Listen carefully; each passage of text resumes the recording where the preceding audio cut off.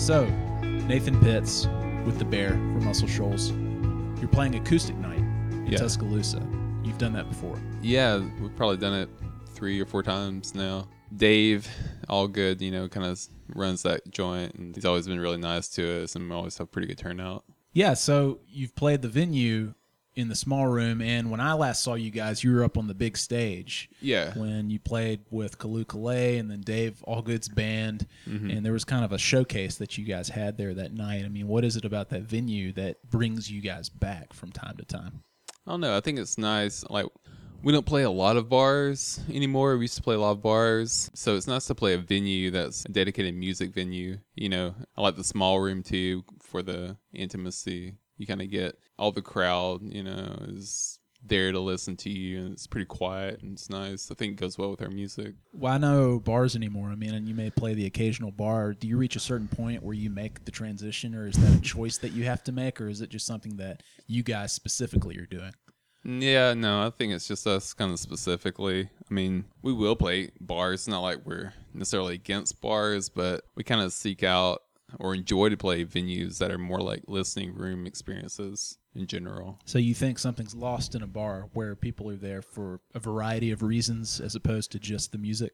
Well, yeah, I mean, not necessarily. Like, we play Green Bar, and that place is great. I like playing Green Bar. There's a bar in Mobile that we play, Alley Bar, and it depends on the band too. A lot of bands really thrive in a bar scene, sort of. I think our stuff doesn't quite go over quite as well in like just a typical bar, maybe. What is it about your stuff? I mean, you have a lot of different instruments. You've got a more elaborate setup than I think a lot of people may have, especially when you're playing on a small stage like a bar stage, even a place like Green Bar, for instance, which is a venue in terms of like philosophically, which suits your needs. But what is it about your specific setup and what you guys do that may not work or be as compatible, say, technically or physically with a bar? I don't know. I don't know about like physical capabilities. I think maybe our music, there's some dynamics to it that work well in a quieter setting in general. In bars, I mean, I love to go see shows at bars, but a lot of times they're kind of loud in general, so not all of it kind of transfers over as well in a bar, I don't think. So have you been frustrated when you're playing at a bar show where, I mean, you guys have been on stage and just looked at each other or maybe afterwards and said, we can't do this anymore? Nothing really pops to my mind. I'm sure there has been instances, in the distant past, but like we haven't played bars like that in a long time. So you're playing Tuscaloosa. You've played Tuscaloosa several times. You mentioned Green Bar. You've been to the Bama a handful of times. Tuscaloosa specifically, I don't know how much time you've spent here in your life. I know you have lived here for a couple of years, right? I mean, what is it about Tuscaloosa that you like? I mean, do you like Tuscaloosa? No, I do. I love Tuscaloosa. Like I said, I lived here for a couple of years. I went to school here when I was, 18, 19, 20 years old. We have a really good response every time we play in Tuscaloosa. There's people that will be at every show that we play here, and so I don't know. I don't know what it is, but I think, the university has a huge population, obviously. And so I think there's enough people here that there's a small enough niche to enjoy our music and come out, to see us when we play. So when you were in school at UA, did you get out and see music? Yeah, we did. I lived pretty close to the Strip then, and so we just walked to the Strip and see shows. Who are some of the bands that you would go see? Just whoever was playing, I didn't really follow like any bands, I would go, trying to remember the names of the bars then because they're all kind of gone now. But, I remember seeing North Mississippi All-Stars a lot, play on the Strip. But it was more of just like whoever was kind of in town, we go check them out pretty much. Right. Any local bands that caught your eye or ear at all while you were in town that you remember? Not really, honestly, no. It's kind of weird. There weren't any that really caught my eye that I knew were local or Tuscaloosa bands, Were you playing music back then in college? I was playing music, but like not in a band or anything. Just like in your room? Yeah, pretty much. I lived next door to Blaine when I lived here. Blaine Duncan, yeah. And we had friends that would kind of like stay with us for a while or whatever. And everyone kind of played music, and we would sit around and jam or whatever, till late night. But that was it. Never really had any real aspirations of like forming a band or ever playing out in public. When you say jam, a lot of people can use that term a lot of different ways, and it probably has a lot of meaning. Yeah. And I'm sure with musicians it means the same thing. But what does it mean specifically to you? I mean, does it mean to get in a room and improvise with a bunch of people? I mean, Yeah, pretty playing much. songs, or I mean, what are you doing? Yeah, I mean, there was dozens of songs we all knew, and we would play around that, and nothing very seriously. And then we would have moments where we would just like try to improvise together a lot, and then we just go back to playing songs we knew or whatever. We're always either listening to music or kind of playing music back then, it seemed like. You're a Fish fan, right?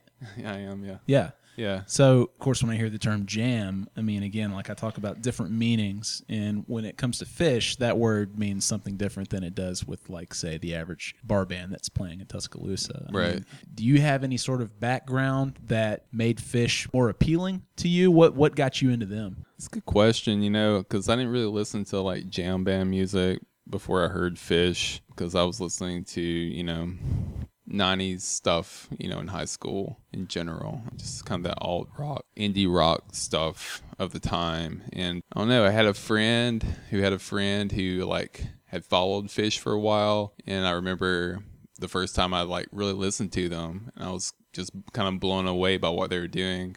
And, I don't really listen to any other like quote unquote jam bands. Like they don't really do it for me, but there's something about, I guess, their attitude. They seem very willing to take risk on stage, and I don't know, I think I really appreciated like the way they were trying to push themselves. Did you see them live? Yeah, I've seen them a lot. Where have you seen them? And when? Let's see, I think the first time I saw them was like 98, like in Murfreesboro, and I've seen them in Atlanta like 99. We saw them at Big Cypress for New Year's. Oh, for wow. 99, 2000 New Year's. Big show, yeah. Yeah. I've got some Big Cypress souvenir cups. Oh, you do? Yeah, Oh in my God. cupboard right now, because I'm a fan. I'm a Yeah. fan of Fish. I've seen them 3 times, so I'm not like a Yeah. hardcore traveler or follower or anything. Yeah. The first time I saw him was summer 2003. My brother and I drove out to Washington State to see him at the Gorge. Oh, wow. Do a 2-night run there. That was, I think, during the Round Room tour. So it's a little late, and then we saw him in Raleigh like a week later, which Yeah. was a lot of fun. But I've grown up listening to them ever since I was in high school, Yeah. What was your introduction to them? I'm curious. The first Fish song you heard. I don't know the first song I heard. I do remember listening to like a 94 Red Rocks tape a lot. It was I was listening to a lot of like 94, 95 shows because we had some tapes from that. It's a good era. So that really kind of got me hooked pretty fast. I mean, I love guitar. I'm not a great guitar player, but like Trey's tone and ability just kind of, I think, really kind of got to me pretty quickly. Were you at the Iron City show that he just played in Birmingham? No, I wasn't. Yeah, I was up there. Yeah, it was great. That's what I hear. It was great. He dropped a few Fish songs in there, but Yeah. he had some pretty great like standards that he played. Like I used to jam the song Mozambique when I would just drive around in high school, and he played that one the other night in Birmingham, and it just made the night for me for sure. That's really interesting. I think it's funny whenever, a musician in Alabama specifically is a Fish fan. Yeah. Because you don't see it very often, to be honest. No. And a lot of people aren't open-minded, or at least open to Fish. They have this assumption about Yeah. them. No, Have totally. you found that to be true even Yeah. even among your musician friends? Yeah, I would say so. It's almost like you're admitting that you like Fish. It's like, why should I consider this a guilty pleasure when they're 4 of the best musicians out there Yeah, no. and who have ever played? Yeah, I think there's this culture that surrounds Fish, and there's a typical Fish fan, I guess, and I think a lot of people get kind of too wrapped up in all the negative they may see in that aspect of the thing, but I don't really care. Yeah. Well, not to get too hung up on Fish, but I'm Yeah. just curious, what's your favorite Fish song? Oh man, I don't know. Probably either Stash or Tweezer. There's just been so many great moments in those songs. It's good to hear somebody else, who appreciates them. Yeah, But I saw a I know. photo, the reason I know that is I saw a photo and you had like just this pile of Fish tapes and they were all right, yeah. labeled Yeah. on there. And I was like, oh, this guy must be a Fish fan. But I want to go back a little bit. Sure. Like our mutual friend, Blaine Duncan, you're from Sulligent, Alabama. Right. Tell me a little about what the Pitts household was like back in Sulligent. Well, let's see. My dad's a football coach, baseball coach. He's a principal right now in a school in Mississippi. So sports was kind of a big thing around the household in general. He was a great football player. He was a All-American linebacker. For whom? He played it was Livingston then, West Alabama. And so, it was pretty nice. Soldiers, a small town. My grandparents lived across the street from me. My other side grandparents lived a mile down the road. So we're all pretty close. I have great uncles that live, next door, then 2 houses down. So it's a small town life, in general. Everyone kind of knows each other. Pretty quiet, simple life.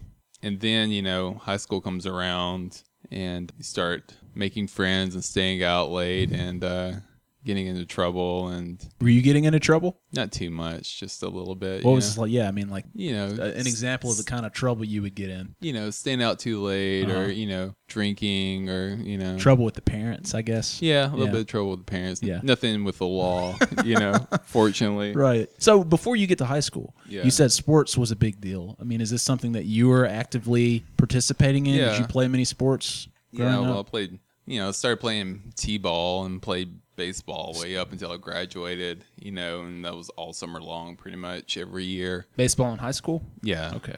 And what high school? Sullivan. Okay, Sullivan. Yeah. And then basketball was, pretty big too, So started playing, 7th grade basketball and played all the way through high school. So most of our, summers, winters were kind of filled with either at the gym or outside shooting or down the baseball field or, when I was younger, going over to friends' houses and, playing football in the yard or playing wiffle ball, it was always kind of sports going on. Something you enjoyed, or I mean, was it a thing where because your dad had such a history and he was still active in sports as a coach, was there any sort of like pressure to play sports? No, not. I mean, I never felt it.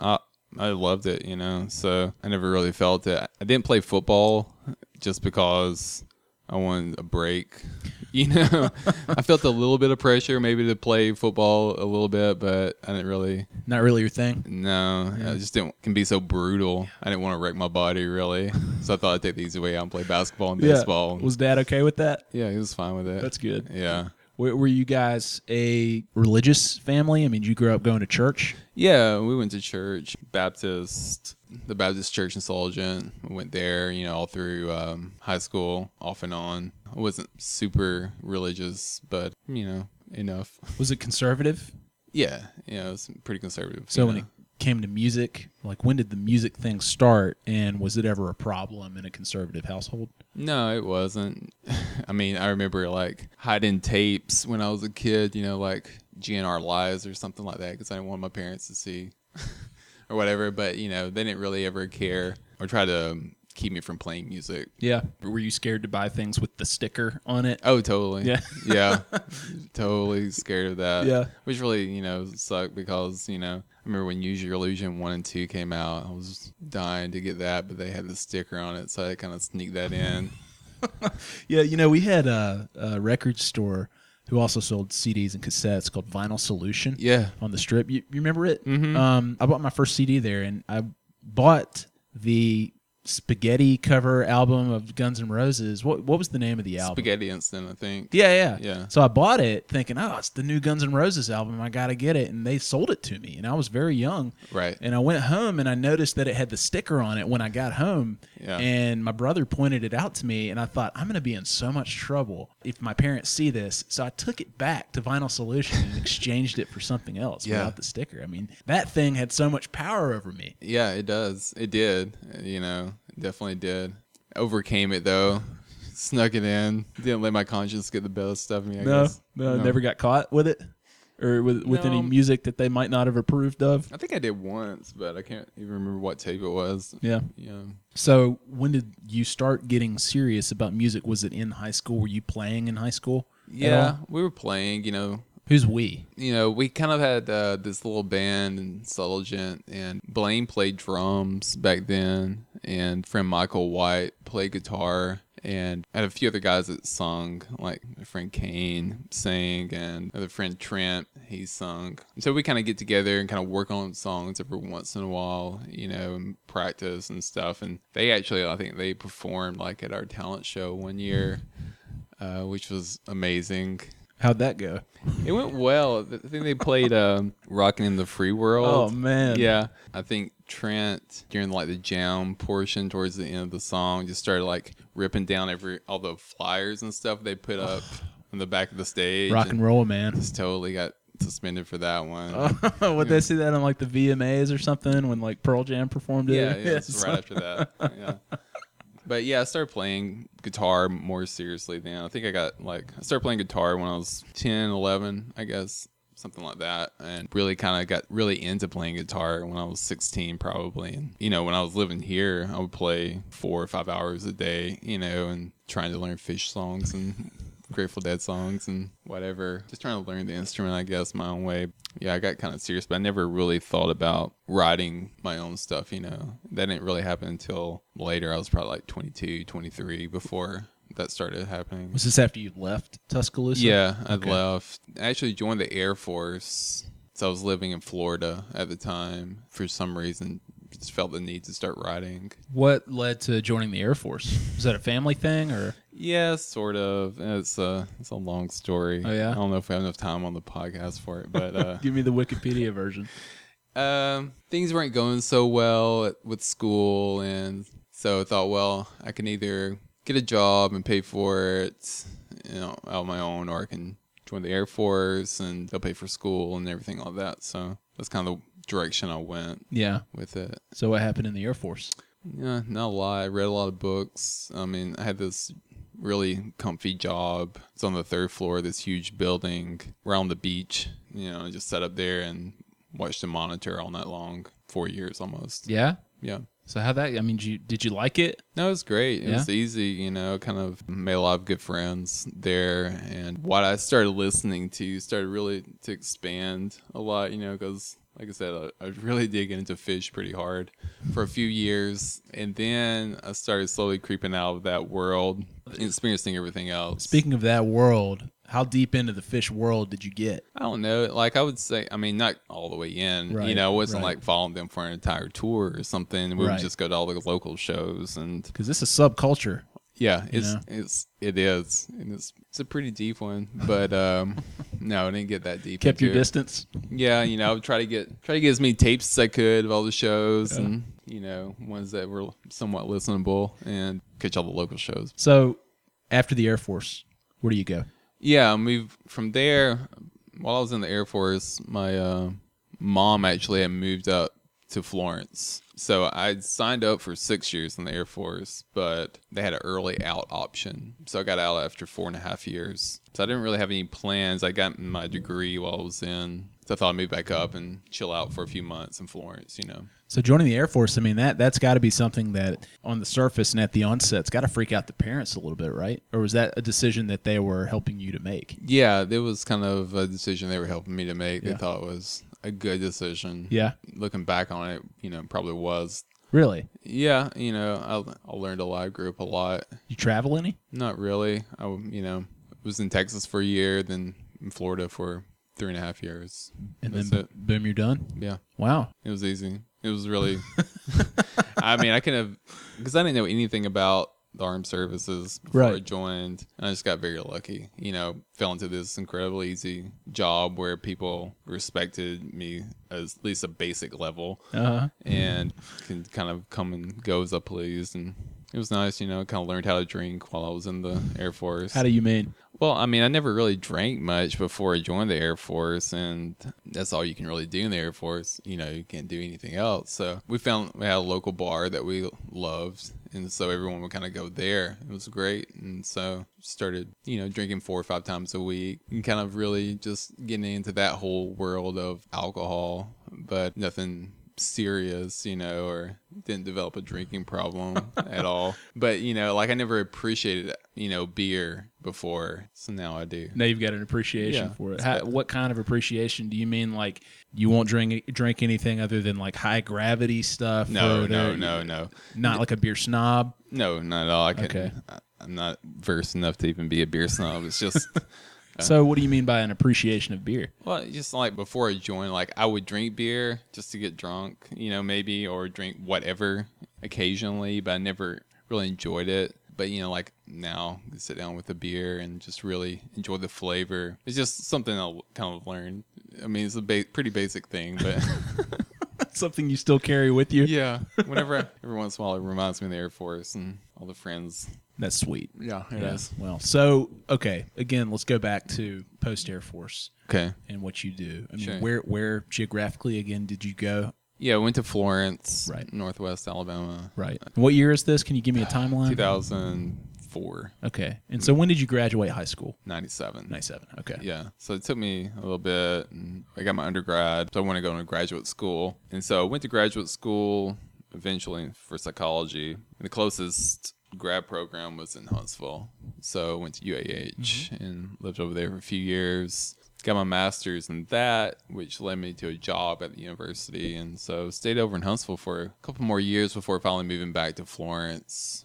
That was probably 4 years ago. I moved back to Florence and really love Florence, the people there. And that's why we moved. I still had my job for 3 years in Huntsville. And I was driving from Florence to Huntsville every day, which is like an hour and 15-minute commute each way, just because I was always in Florence anyway on the weekends or wanted to be there or make music with people who lived there. So how long did you do that commute each way? Hour 15? About 3 years. Wow. Yeah. I had a job in Clinton before I started here. Oh, yeah. And I lived in Tuscaloosa, so I had a commute up and down 82. It was about an hour and 10 minutes, similar to that. I did it for about 8 months. Yeah. And it takes a toll on you. It does. Yeah. Like, I can't believe I did that long. It's a long honestly, time. when I stopped, and started having a normal life again, I was, like, I was kind of blown away that I was actually pushed myself to do that for that long. But, Yeah, it's a lot of gas station time. yeah, it is. Yeah. It is. And it's a lot of opportunity to get, crushed by an 18-wheeler. I mean, Deer. it's pretty dangerous. Yeah. Coyotes. I ran over 2 coyotes during that man. time. I mean, Sorry. yeah. Sorry for the coyotes. Yeah, right. Pour one out for them. Yeah. Okay, so you're in Florence. Are you still working at UNA? Yeah, I am actually. Are you doing research analysis or Yeah, sort of. I work in an office called Institutional Research, and so they just provide all the data for a university. So like official enrollment, credit hour data. We do special studies. Okay. That sort of thing. I started there, I don't know, a year and a half ago. I guess I finally was able to get a job there. Been doing that for about a year and a half, and I was doing that same job in Huntsville. So How long have you been married? we've been married for 7 years now. Okay, so about the time you're in Florence and Yeah. you start doing this thing, so you meet your future wife at some point, right? Right. When I first moved back up, to Florence after the Air Force, I met Louisa at the coffee shop. She was working there. What coffee shop? It's Rivertown, right downtown. I was pretty much just staked out there most of the time, just reading or checking the internet or whatever. And so we met probably, 4 months or so after I moved up there. A year later, we were married. A year. Yeah. So a lot happened in a year, I guess. Yeah, it was a pretty fast year. Yeah? Yeah, it was good. What was that like? I mean, to start that, obviously you guys have a creative partnership and a collaborative relationship, but I mean, did that start during that entire first year, or is this something that's grown since then? It's grown, It was probably couple of years after we'd been married before we really started writing songs together or playing music with each other, really.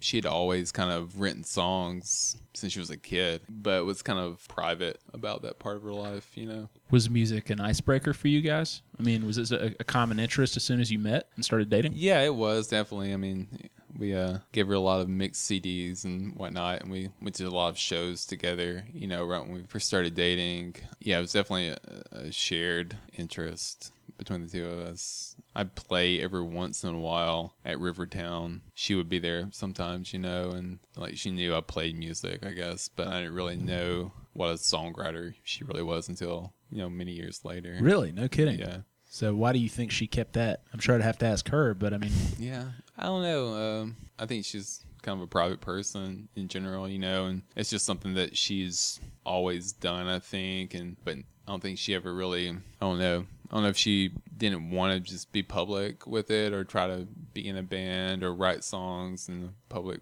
way at all. So, what do you think it was about your relationship, or did it have anything to do with your relationship in terms of bringing that out of her and making her less shy about sharing her creativity, her art with other people in a public setting?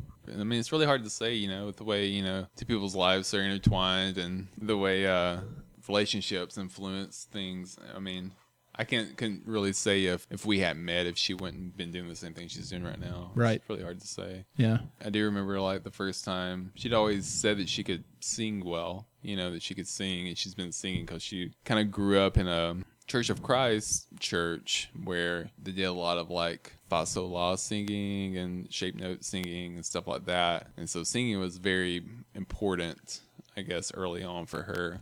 And one story, I guess, like while we were dating, she said that she had a tape of her singing when she was younger. And I guess she was probably like 13 or something. She played it for me, and it was really good. She was very, nervous, where she was almost like shaking a little bit from it. So I think it was a lot of kind of like nerves. Getting over that is why she probably never wanted to perform live, much. Because I think for her, she still has terrible stage fright. Has that ever been a problem for you? Yeah, at first it was definitely, get nerves. I did for a long time. I don't really get that nervous any longer. What does it take? What does it take to get over that hump? Especially if you're a shy person, and especially when you're as vulnerable as you are when it comes to sharing something that you have created and it's something that is so personal and representative of you. I mean, I can understand getting over it in terms of covering songs, for instance, playing like an acoustic show and playing other people's music. But right. I think it's on an entirely different level when you are playing your own stuff. No, totally. It is. For me personally, I don't know what got me over the hump to actually want to go out and play stuff live. I guess I felt like I was in a comfortable place around people where I was comfortable sharing that with, and no one accosted me while I was doing it, so I kept on. For her, I don't know what finally got her to want to do it, but well, I guess if someone doesn't accost you the first time you do it, they may not the next time. Right. That kind of pushes you forward a little bit. Yeah, build the confidence a little bit. So when did you start writing music together? When did you start collaborating? It's probably about 6 years ago, I guess. We're living in Athens at the time, I remember. Georgia? No, Alabama. Okay. Yeah, is that where she's from? Or she's from that area, sort of. It's a small town kind of north of Athens. But we'd lived in Huntsville, and then we moved to Athens after that. I was still working at UAH. But it was during that time we started playing kind of as a duo, acoustic stuff. Started from there, and we would drive over to Florence to play shows. Typically, we wouldn't play any shows in Huntsville or anything. And so I think that was about the time we started thinking about moving back to Florence, because a lot of people we were kind of working with or playing shows with all lived in Florence. It had a scene, I guess, built in at the time, or was it what it is now, even back then, when it comes to a place that can foster your creativity? Yeah, I don't know. I mean, I think it started growing a lot about the time we started going back over there and playing shows. I mean, it'd been growing for a little while. I think, today the community is a lot larger than it was then. When it comes to being married to your creative partner and your collaborator, is there a blurred line there in terms of where you can go? Is there a criticism that exists between the two of you that feels a little safer than it would if you weren't married? I don't know. It's weird. We don't really actively write together often. But yeah, she'll, I can speak from recently, I was working on a song and I was kind of stumped about, if I should add another verse here or if I should put a bridge at the end or whatever. And it helps having her there because she can definitely give really sound advice that I'm very eager to take in. But a lot of times, she'll come to the band with a song pretty much laid out completely, as far as the melody, and she'll have ideas about drum parts even, or what the general sound should be. I think it is kind of easy to have comfortable criticism though with your spouse. You're still polite about the thing, but I don't know, it's kind of easier to take, I guess. So it seems in a way it could make you more self-conscious because, you care about it, and the people you might want to most impress are the people closest to you, right? Or not necessarily impress, but that you'd want to share it with and get positive feedback from.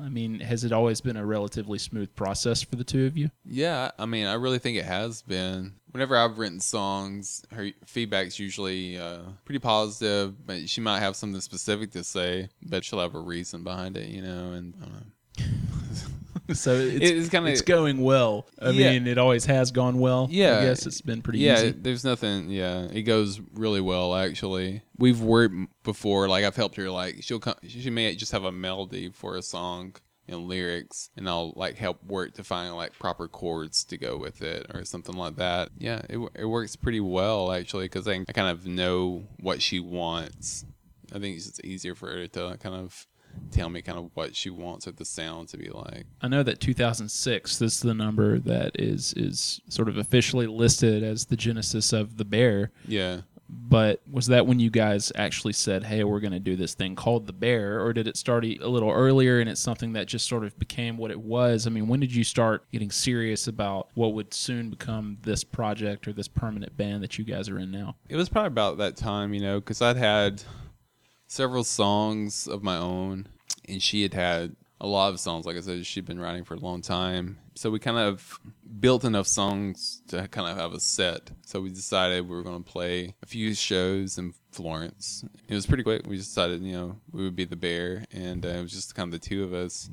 And we did that for, I don't know, maybe a year or so, and started slowly adding members, to the band over time. But, it wasn't like a huge effort to we're going to make an album like right now. Right. It was just kind of, I think, slowly, organically kind of developed from just us wanting to play a set to like, maybe we can make an album. Well, what compels you to want to share it with people? I mean, obviously, you're an artist and you want to write music and you want to be creative. But at what point do you finally say to yourself and each other, okay, well, now we need to put it out there and be public with it, right? And give it to people to enjoy, to absorb and interpret. I mean, honestly, I hate to speak for her, but I think she'll agree that it was the process of recording an album that was interesting to us. Like to actually go through the entire process and record these songs the best we could and to kind of document them. And it's just, it's an album and people can buy it, and have it for their own, and it's a public thing. But I think the biggest part was just kind of the project or the process of going through and actually seeing what it was like, the fun of it. So when it comes to building your sound, is that really something you think about? Is that something you're cognizant of, my sound or the sound that we're specifically going for? Or like you said, does it just sort of happen organically and this is just the kind of music we play? Yeah, I think it is an organic thing. There's not like a very, there's no conscious effort to have a certain sound. I think our sound is built around the songs that we write, and I think we don't necessarily have a specific sound. Maybe we're starting to develop it just by the way we write songs, but we're not like, okay, we're going to be a garage rock band, or we're going to be a psych band, or we're going to be a straight folk band or anything. So I think it is a very organic thing for us. And do you like the term alt country? I mean, I don't hate it, but I guess it just depends on how it's used. Right.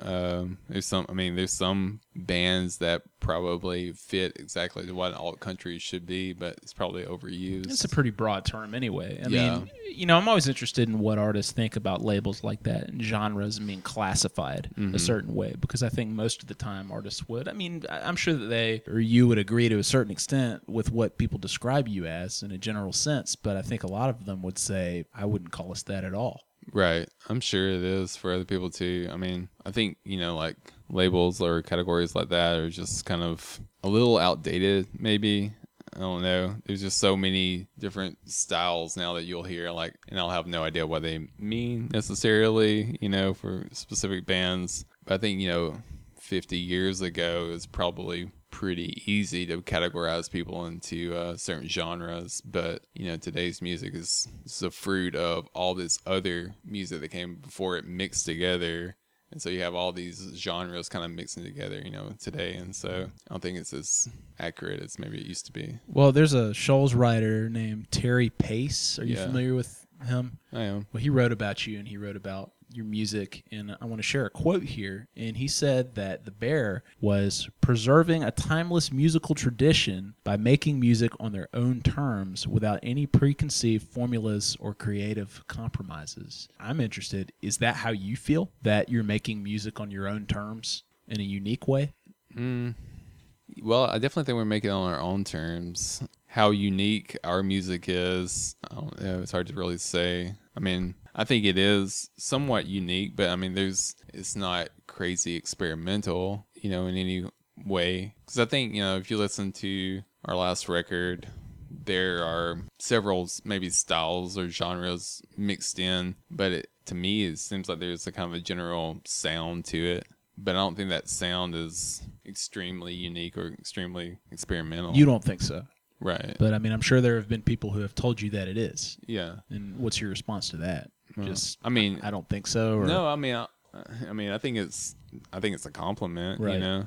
Obviously. So, I mean, you don't think what you're doing right now creatively is all that different than other stuff that you're hearing? I mean, do you think that you have a singular voice? Well, I mean, yeah. I mean, I think everyone, to a certain extent, has their own singular voice. Right. No, I think we do have a certain style, a certain sound. But like I said, it's an organic thing. And it is based on, I think, the song, whatever inspired us to write and form these songs, which isn't, just us or Amber and I. It's like everyone in the band, kind of puts their voice, I think, into the songs and how they're recorded and how they kind of develop live. How important is it to you to do it on your own terms? And I hate to keep going back to that phrase, but when it comes to, I guess, breaking into the industry, and that's a really cynical way of looking at it, but when it comes to pursuing a career in music and doing it professionally, I'm sure that there are compromises that a lot of people have to make or aren't willing to make.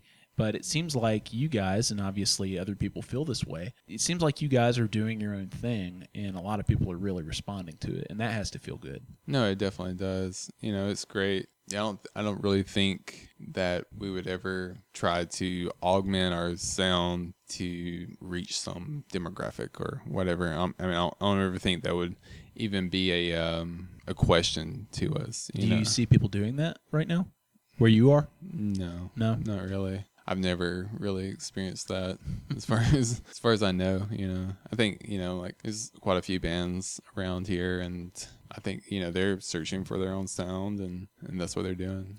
Well, and the Shoals, too, seems like an ideal environment for a musician. Shoals and Florence, anyway. Right. I mean, there's so much happening there creatively. And there's an industry on its own there, and right. that people are moving there to be a part of it. Yeah. And you guys are a big part of it right now. Yeah, it's nice. We have a new venue that opened up in Florence that is really nice to have, finally in Florence. I mean, we've had Pegasus Record Store. They renovated their garage some time ago and started having shows back there. And so that was kind of a good venue to have. Now we have kind of a second one with 116 Mobile. So we have venues now, and we have out-of-town shows come in through there as well. A record label in town, Single Lock, just this large history of music up there. It's inspiring to be around so many people who are pursuing their passions, their music. You guys have a lot of really talented people in your band too. I mean, yeah, that helps a whole lot. Daniel Stoddard, he plays pedal steel with us, and he's played with so many different bands. He's kind of a cornerstone for our band. We've had our drummer and bass player, Kyle and Ben. They've kind of taken a break recently. Kyle just had a set of twins come his way. Oh, wow. So he's a pretty busy papa these days. But luckily, there's so many good musicians around that we're able to have a couple of really talented guys playing in their spot right now. So, I mean, fortunate is definitely the word for living in Florence, because there's so many great musicians just kind of floating around. Well, and another collaborator, obviously somebody in your band, is Ben Tanner. Yes. Who is a busy man himself. Very, very busy guy. Lately. Yeah. Especially, right? Yeah. In that he tours with Alabama Shakes, and he's also recording music. He recorded your album. Did he record both of your albums? He did, yeah. Yeah, Ben's been, with us from early on. He was the first person we added, to the band. And yeah, he, engineered, recorded, mixed our first record, and did the same thing on the second record too. Yeah, he's a very busy and talented guy. Well, and I'm curious because the guy has, like you said, he's recorded you guys twice, and he's in the band. Mm-hmm. what kind of difference does that make for somebody who is in your band and cares as much about the product, I guess, as you do? I mean, it's amazing because, I mean, let me see. A good way to explain this.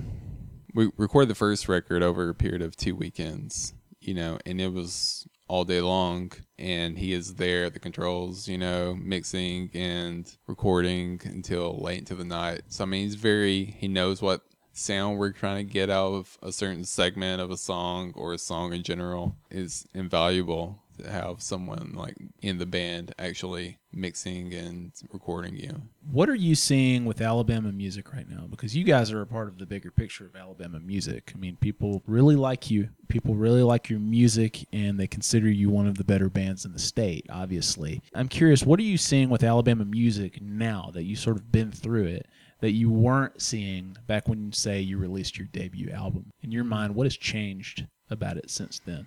I don't know. It's hard to say. I mean, I'm aware personally of a lot more bands, a lot more around the state than I was back then. I'm sure that there were still, dozens of great bands back when I wasn't aware of them. But, I can't say that for certain, but I'm relatively confident that was the case. I think maybe now more people feel like it's something that they can actually do. Like people maybe will respond to them a little bit better than maybe beforehand, because it does seem like, Alabama music is kind of in the spotlight a little bit more now than it was 5-6 years ago. So I think it's just kind of, if anything, hopefully it's just bringing up people's confidence to share their music. As far as it being more so in the spotlight than it was, say, 5 years ago or so, do you think that you guys have had anything to do with that, or is that anything you pay attention to? No, I don't know. I kind of doubt it. I mean, I don't know.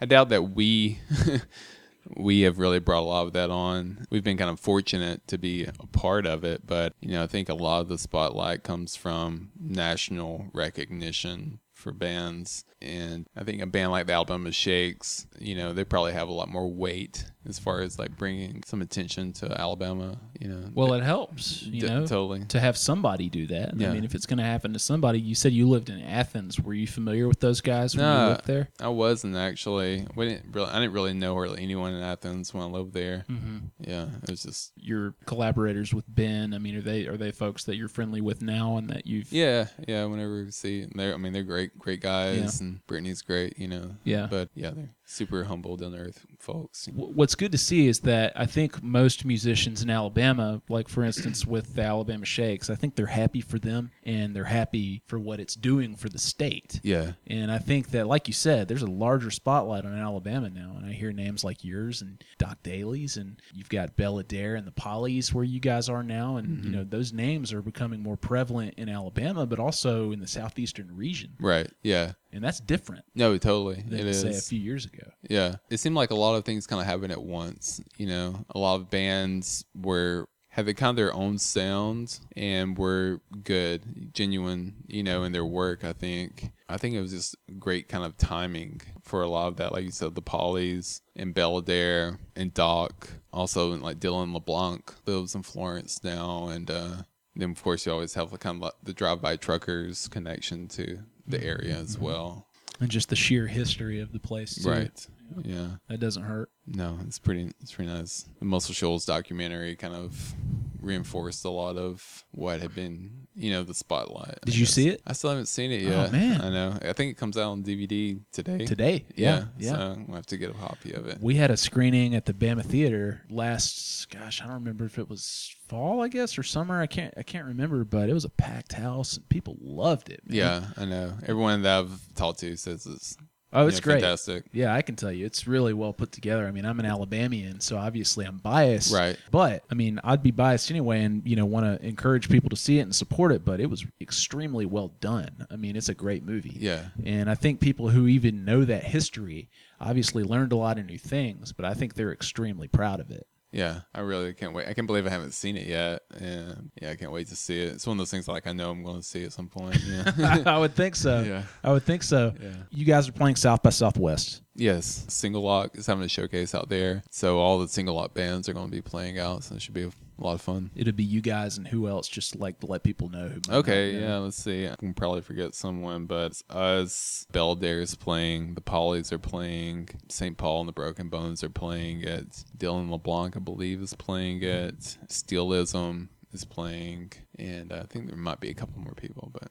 Okay. Yeah. Have you played that before? We went out and played a couple of years ago. We were like an unofficial band or whatever, and we played like one gig there and kind of came back just to kind of do it for fun, you know? So, You glad to be going back? yeah, I'm looking forward to it. This is kind of on more of an official basis Right. this time. Yeah. So it'll be a little different. Yeah, I think it will be. We'll go out there for a few days and kind of get to soak up the experience a little bit. Yeah, and then want to move to Austin and leave Alabama behind, and all this will mean nothing. Yeah, I don't know. I lived in Texas for a year. I don't know. I don't think Texas is for me. Will you guys be touring before and after that? Yeah, we're going. Well, I wouldn't say touring. We're going to be playing shows around Alabama, and I think we might have one show in Florida. Maybe we're going to try to do kind of like a record store tour, maybe a little bit. We're playing like a house show in Kansas. Just kind of spotty shows all around the place, you know. As far as what's next, I mean, are you guys recording it again anytime soon? Are y'all writing right now? What's going on? Yeah, that's a good question.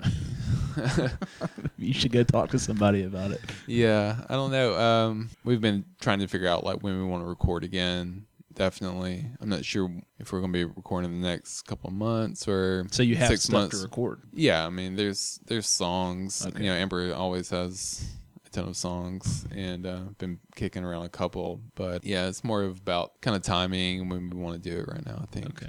And for acoustic night, Yeah. which is this weekend, what can people expect? Should be a fun night. And, you know, it's gonna be us and Blaine Duncan, the Lookers, are gonna play an acoustic set. It's gonna be Louisa and myself, and then Daniel Stoddard's gonna play pedal steel. So Nice. it should be kind of a nice, kind of chill, acoustic-y kind of set. I think Blaine has kind of a little bit more full band approach that he's gonna bring. So should be a fun night. That's got to be kind of cool. A cool feeling that a couple of guys from Sulligent Yeah.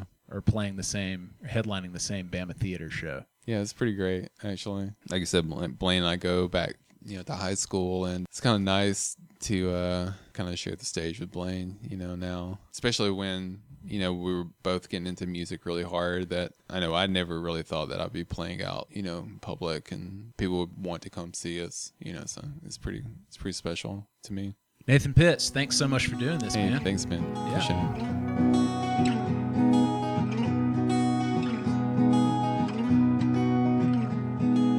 Let those dreams just float away.